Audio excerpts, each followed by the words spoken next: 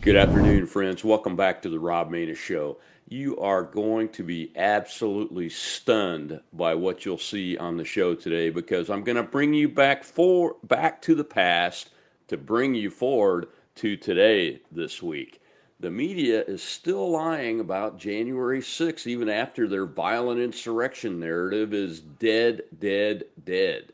In light of Tucker Carlson's reveal of the once secret House videos putting that violent insurrection narrative to rest, and I'm on vacation this week, I'm re-releasing my interview with the great Julie Kelly of AM Greatness from last year. Why, you ask? Because you will be shocked, stunned, no, not really, to see how the media and uniparty members like McConnell and Schumer are still lying about January 6th. Every J6 political prisoner case should likely be thrown out at this point, considering the unethical behavior of the judges, FBI agents, and prosecutors. I would say enjoy it, but you won't enjoy this because you'll see they're still doing it even more than a year later. I'll see you next week on the Rob Maness Show. The political right, Julie Kelly, is my guest this week. Julie, welcome to the Rob Maness Show. How are you? I'm great, Rob. Thank you. And looking forward to talking with you. Well, I know my audience will be excited to hear from you because many of them are your followers, and as am I. I'll just admit it up front in all transparency. I'm a fan of Ms. Kelly, and but more importantly, I really appreciate your work and what you're doing for America. Congrats on your book. It's a great achievement. Not a lot of folks can do that. I've never done it, and would love to someday. So it's one of my goals. Great. But and I'm assuming it's on Amazon and everything. Mm-hmm. Yes, it's available on Amazon. It's also available at my publisher's website. That is Post Hill. Bombardier Books, and also I think Barnes and Noble too. So okay, probably not the bookstore, but yeah. well, let's dive right into this. Starting with the January 6th fiasco. I've been following you for a long time. I've written about the politicization of the intelligence agencies long before this, as we were finding out about what was happening with Donald Trump.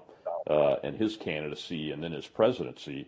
But these events were what looked like protests gone awry to the public.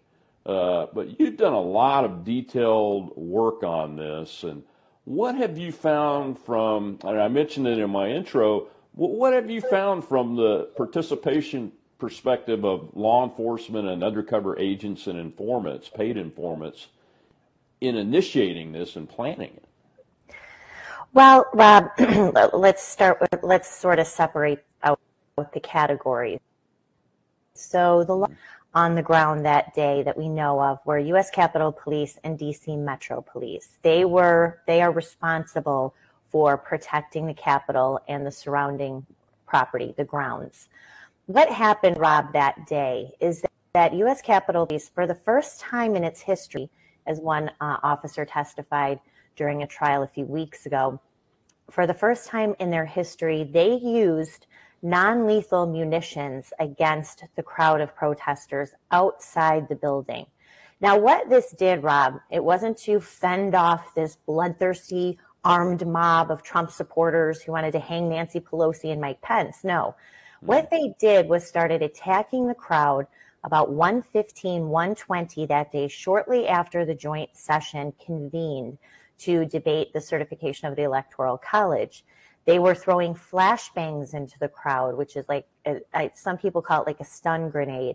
When it hits the ground, I'm sure you're familiar with this, your expertise in intelligence, and it emits this loud bang and loud bright flash of light. You had Capitol Police using these sort of air rifles that deployed pepper balls into the crowd. So people were getting hit with these balls that then emitted some sort of chemical fumes, chemical spray. DC Metro Police were using sting balls that when it hit the ground, released rubber bullets. That's why you saw some people bleeding because they had been hit in the face with these rubber bullets. Now, keep in mind, Rob, these are people who are not doing anything wrong.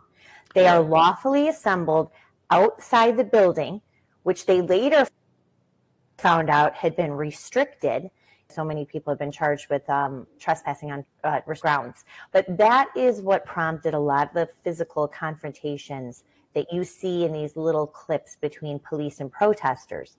The media and the Democrats want to portray the police as victims, but really what they were the first really set of instigators that prompted some of the violent clashes that we saw that day. And I do explain a lot of that in my book as well.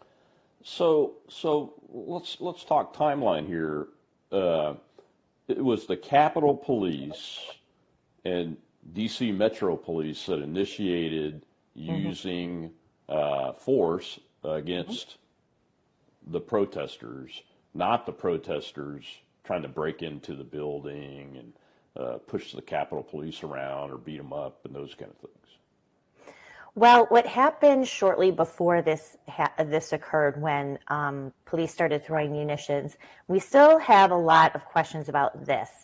The first so-called breach of the exterior, so they had the whole grounds they said were restricted. So some people may have seen this video. You see a man named Ryan Samsel right before 1 o'clock approach 4 or 5 Capitol Police. They've got these bike racks set up. The person who whispers in Ryan Samsel's ear is Ray Epps, who I'm sure we could talk about a little bit too. Yeah. After Ray Epps whispers in Samsel's ear, he knocks over the set of these metal racks, and then a bunch of people go up the stairs and towards the west side of the Capitol. That was really technically the first, and that is when there were some confrontations. Now, those were the Proud Boys. We know that there were informants in that group. We don't know how many. But this happened right as Trump was still speaking. So the idea that people left Trump's speech, they came to the Capitol, they breached the grounds, and they confronted police isn't true, because his speech wrapped up at 1:10. This initial breach, Ryan Samsel obviously was not at the president's speech. This initial breach of some of these, I don't know what you would call them, protesters, agitators, informants, etc., happened while the president was still speaking. The people who were right there until 2 o'clock shortly thereafter was almost 2 miles away. A big crowd of people, people are kind of lingering. They're trying to walk there. It's very crowded, etc. So the idea that people left Trump's speech, went there and attacked the Capitol, of course, is not true either. Were there some people who acted badly that day? Yes, there were. There was this mob mentality. They saw police attacking the crowd. Of course, at 2:45, they learned that a woman had been shot and killed inside the building. 2 other men had suffered cardiac arrest around 2 o'clock that day, so they saw these people being dragged. So this all sort of fomented this sort of outrage. Plus, they really weren't sure what was happening inside the building. Everyone who I've talked to complained that they had no cell service. They did not know that the joint session had been adjourned. They certainly did not know, most of them, that the building was off limits because, of course, as you know, Rob, and now we have plenty of video to show it, and testimony under oath, the Capitol Police officers let hundreds of people inside the building.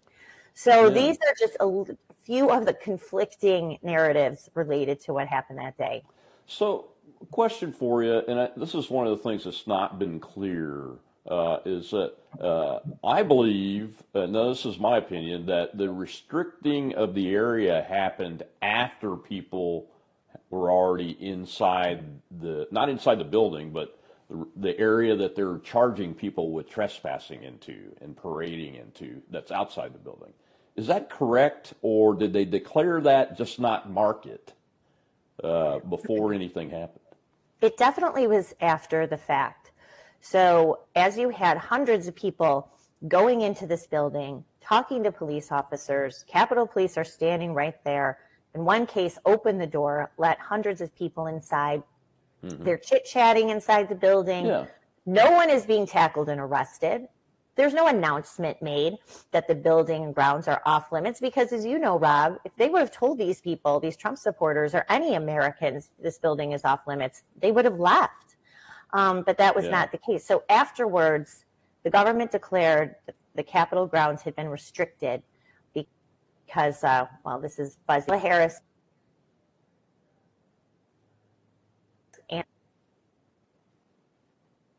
and Mike Pence were inside, so technically Kamala Harris were inside the building. So Mike Pence is a little bit shaky too. But you're right. It was definitely thousands of charges related to restricted access or restricted grounds. Idea that it was off limits that day. Yeah, and you mentioned the whereabouts of Harris and Pence, and why that's important, folks, is that Americans are being charged with being in that area, and that area was established because so-called the location of protected people by the Secret Service was there in some place, and they do that in order to clear the area and those kinds of things. But as you mentioned, I think Kamala Harris was in a holding position over at the DNC headquarters, which is also another interesting fact because her security team, supposedly, did they find the DNC pipe bomb, or they missed it when they cleared the area and somebody else found it? Well, presumably they must have missed this device, right, Rob? Because we have been told by the FBI that these devices were outside of both the DNC headquarters and our headquarters. Now, these headquarters are a few blocks away on the east side of the Capitol. They're close to each other. So we have seen this grainy video, right, of the guy we never see him actually planting any bombs. He's just carrying some bag. So planted the bomb. So Kamala Harris left the Capitol around 11:30 on January 6th and went to DNC headquarters. Of course, the Secret Service would have conducted some kind of security sweep. So did they miss this? How could they have? It was right there. The photograph that we've seen that is allegedly there, right there by some bench. How did they miss it? But Rob, the story of the pipe bombs themselves is super sketchy. As you know, now we're here almost 16 months later. No one has been identified, arrested, or charged with planting the pipe bombs. There's a lot of odd coincidences about the woman who allegedly found the pipe bombs. She works for an agency that is tied to the FBI. So that in itself is a very sketchy story. And of course, the media, like everything, has completely lost interest in who would have set those pipe bombs and how they got overlooked by the Secret Service, if that was the case. Yeah, and folks, just so you understand how incredible this is, 16 months later, it is impossible to build an explosive device without leaving DNA traces, touch DNA traces, without leaving a trail of where you got the components of that device and how they were purchased. So there ought to have been some, at least, arrests made at this point. And I think one of the videos even shows the suspected individual, holding a cell phone. So, yeah, it is just absolutely incredible that no one has been arrested or even brought under suspicion and named a person of interest in these two pipe bombs. And as a former bomb disposal technician myself, it's appalling that there's somebody out there walking around, whether it's a person working for the government that was playing a role in the government, or what's even worse, a potential terrorist that uses improvised explosive devices to attack American citizens.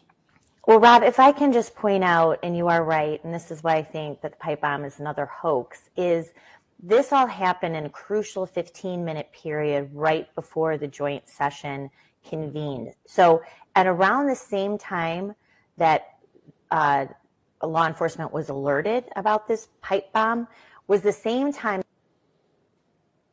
that this breach I just talked. So this is what set up the panic that day.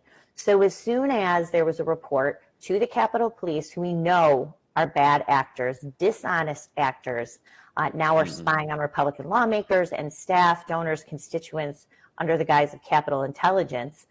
So these are Nancy Pelosi's. This is her own little secret service. Allegedly, this woman who reported the Capitol Police, this happened around the same time this breach happened, which panic. The media found out about pipe bombs. They ordered the evacuation of buildings that were nearby. One more time to set a panic that something horrible was about to happen. This indeed was one of the things that, prompted the panic that day that we've seen in the FBI videos had a cell. The FBI has been using what they call the cell phone. I can't think of the warrants to collect entire city of Washington, D.C. the day before and on January 6th. You're telling me they can't identify? They have the person. They have a time on the 5th. They can identify who this person is. I mean, come on. We don't even know if the guy in the is actually allegedly the pipe bomber. So we know that this FBI cannot be trusted. We know that for a fact. We know that they, too, the Capitol Police, act as a law enforcement arm of the Democratic Party. So we need to keep pushing for answers about the pipe bomb, because if it indeed is exposed as another hoax, then that shreds a whole major aspect of what we were supposed to believe about January 6th. Yeah, and the media is completely ignoring this. I mean, it's just it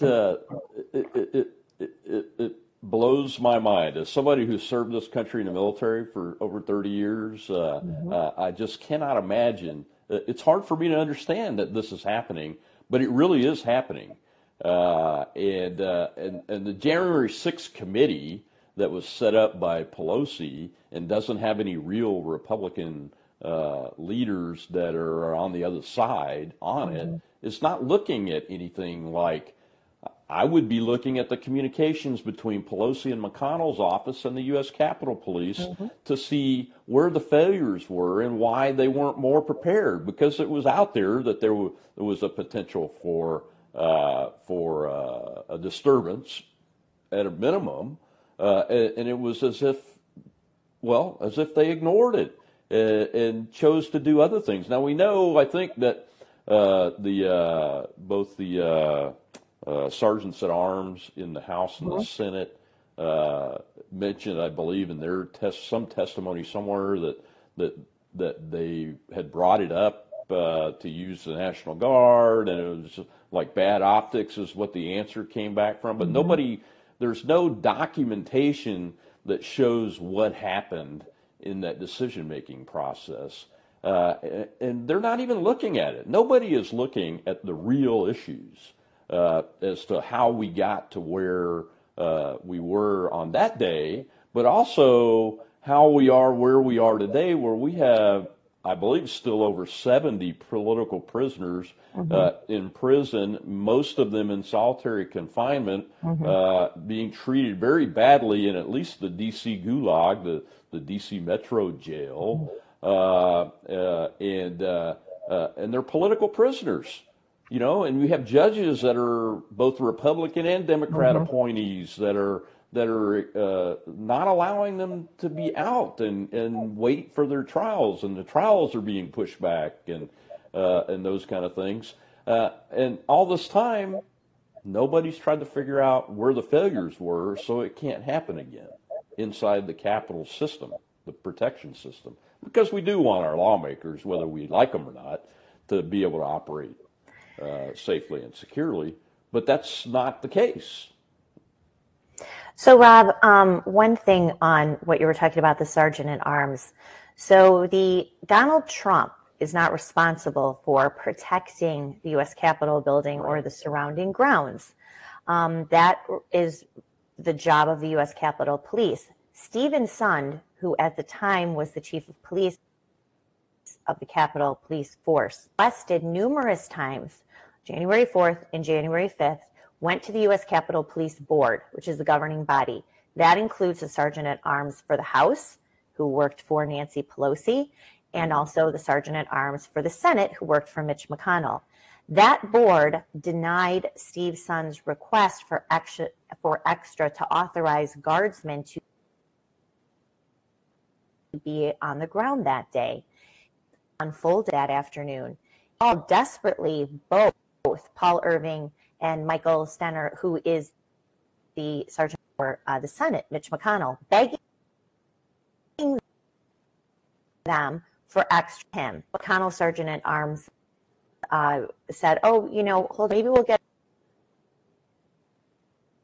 Mitch McConnell. We'll see if we can authorization from the Defense Department, which they had never told him before. This was all in delay and drag out additional help. Guardsman who was at the Armory at 6 a.m. on January 6th with at least 1,000 other guardsmen. And he said, we sat there all day until we were finally deployed around 5 o'clock. Well, of course, most of everything had already was over by then. So when they arrived at the Capitol around 5:40, everything was over. So the question is, Rob, again, all the unanswered questions. Why did the Capitol Police Board specifically deny requests by the police chief for more help? Why did Muriel Bowser also deny offers of guardsmen that day? She only authorized about 317 that day to help with traffic. I talked to people who were both at the Stop the Steal rallies, the Million MAGA March in November, Stop the Steal rally in December in D.C. They said the place was crawling with law enforcement everywhere. What they found so odd, there was no law enforcement presence anywhere. The people who were walking the ellipse down Constitution Avenue to the Capitol, they said, we didn't see police officers anywhere. Now, what does that tell you? It tells you that they were in cahoots to specifically keep these areas unprotected. They did not want thousands of National Guardsmen there to tell DC Metro Police, hey, why are you throwing sting balls and rubber bullets at these people? They're just standing outside. They had their marching orders, believe that Mitch McConnell, and I have an article about this, was in on it. No one wanted the events of January 6th, the proceedings in Congress that day, shut down more than Mitch McConnell. The dirty little secret about January 6th is it wasn't Trump supporters and Republicans, not including Mitch McConnell, who wanted those proceedings shut down. It was people like Mitch McConnell, Nancy Pelosi, all of the Democrats, because what was going to happen that day, as you know, were Republican demands, about 14 Republican senators working with their House colleagues to demand an election audit commission. To delay the certification 10 days. What would have happened that day? All of America was watching. They were going to have hours of election fraud in states. Well, Mitch McConnell, he wanted this all shut down. So did Nancy Pelosi. So, of course, the insurrection gifted them. And senators came back and they bailed on this plan to auction audit. So that's the dirty little secret. When you start putting, you can't help but think, but believe that this was of a magnitude we have never seen in American political history. An anti-Trump Mitch McConnell, exactly what they wanted. Yeah, and it's really become a domestic war on terrorism that is focused on political opposition of those that are in power, which right now happens to be the Democrats. But it's not just the Democrat Party, people. It's the establishment. I call it the uniparty, the power brokers in the capital of the United States of America, and in all the state capitals. There are many establishments in the state capitals. They are the power brokers, and they work together, in my opinion. And how do you think we can get to the truth on this matter? Because I agree with you. I believe that there are too many open questions. I believe that Mitch McConnell was involved, and we have enough documentation to show that by the lack of defense of the Capitol complex that was there. I mean, really, when you look at it, it wasn't that many people on and the violence was only on the west side of the Capitol, from what I can understand, and that's where the munitions were being used by the officers, and where people were really getting angry, according to witnesses that I've talked to. The east side was fairly calm. So where do we go from here to find out what the facts are? Because if the facts are similar to what you've uncovered and we've seen in the Whitmer case, and the trials have now uncovered in those accused, where 2 were acquitted and 2 had a hung jury because of this entrapment defense that was able to be presented. Where do we go from here to try to find out the truth of who all the actors were and why, and hold the system accountable? So that's a great question, and it's one that I get all of the time. Is going to be very interesting is to see what is produced January 6th committee cover. Going to be a very telling sign. So the committee start holding a series of 8 public starting next month. Be involved in those hearings. What will they cover? What are they going to discuss? They also are going to produce some sort of report in September, and this will be the setup for legislation to make sure there's never an insurrection again, which of course will continue to criminalize political speech and political activity. That's what it will do. But what they won't cover will be telling. Did the committee interview FBI Director Christopher Wray and talk to him and get information about how many undercover agents and informants were involved before and on January 6th? We can't get answers about that, even though we know that there were undercover agents and informants in the crowd and informants who infiltrated groups like the Proud Boys months before January 6th. So will the committee address that? The answer, I'm sure, will be no. The pipe bombs we will talk about, will they explore or even address how those devices allegedly got there? They talk about or release 14,000 hours of surveillance video that was captured by Capitol Police security cameras between noon and 8 o'clock on January 6th. You know, this is a huge trove of video that would show the American people exactly what happened inside and outside the Capitol building that day. If this event is comparable to 9/11, the Oklahoma City bombing, it is a domestic terror attack that the likes of which we haven't seen in 20 years, then why won't they release that video? All of it is under protective orders if it's being used in these criminal cases. The government. Watch the rest of this interview on Red Voice Media Premium using the link below. Completely uncensored and ad-free. Not a member yet? Try it for $1.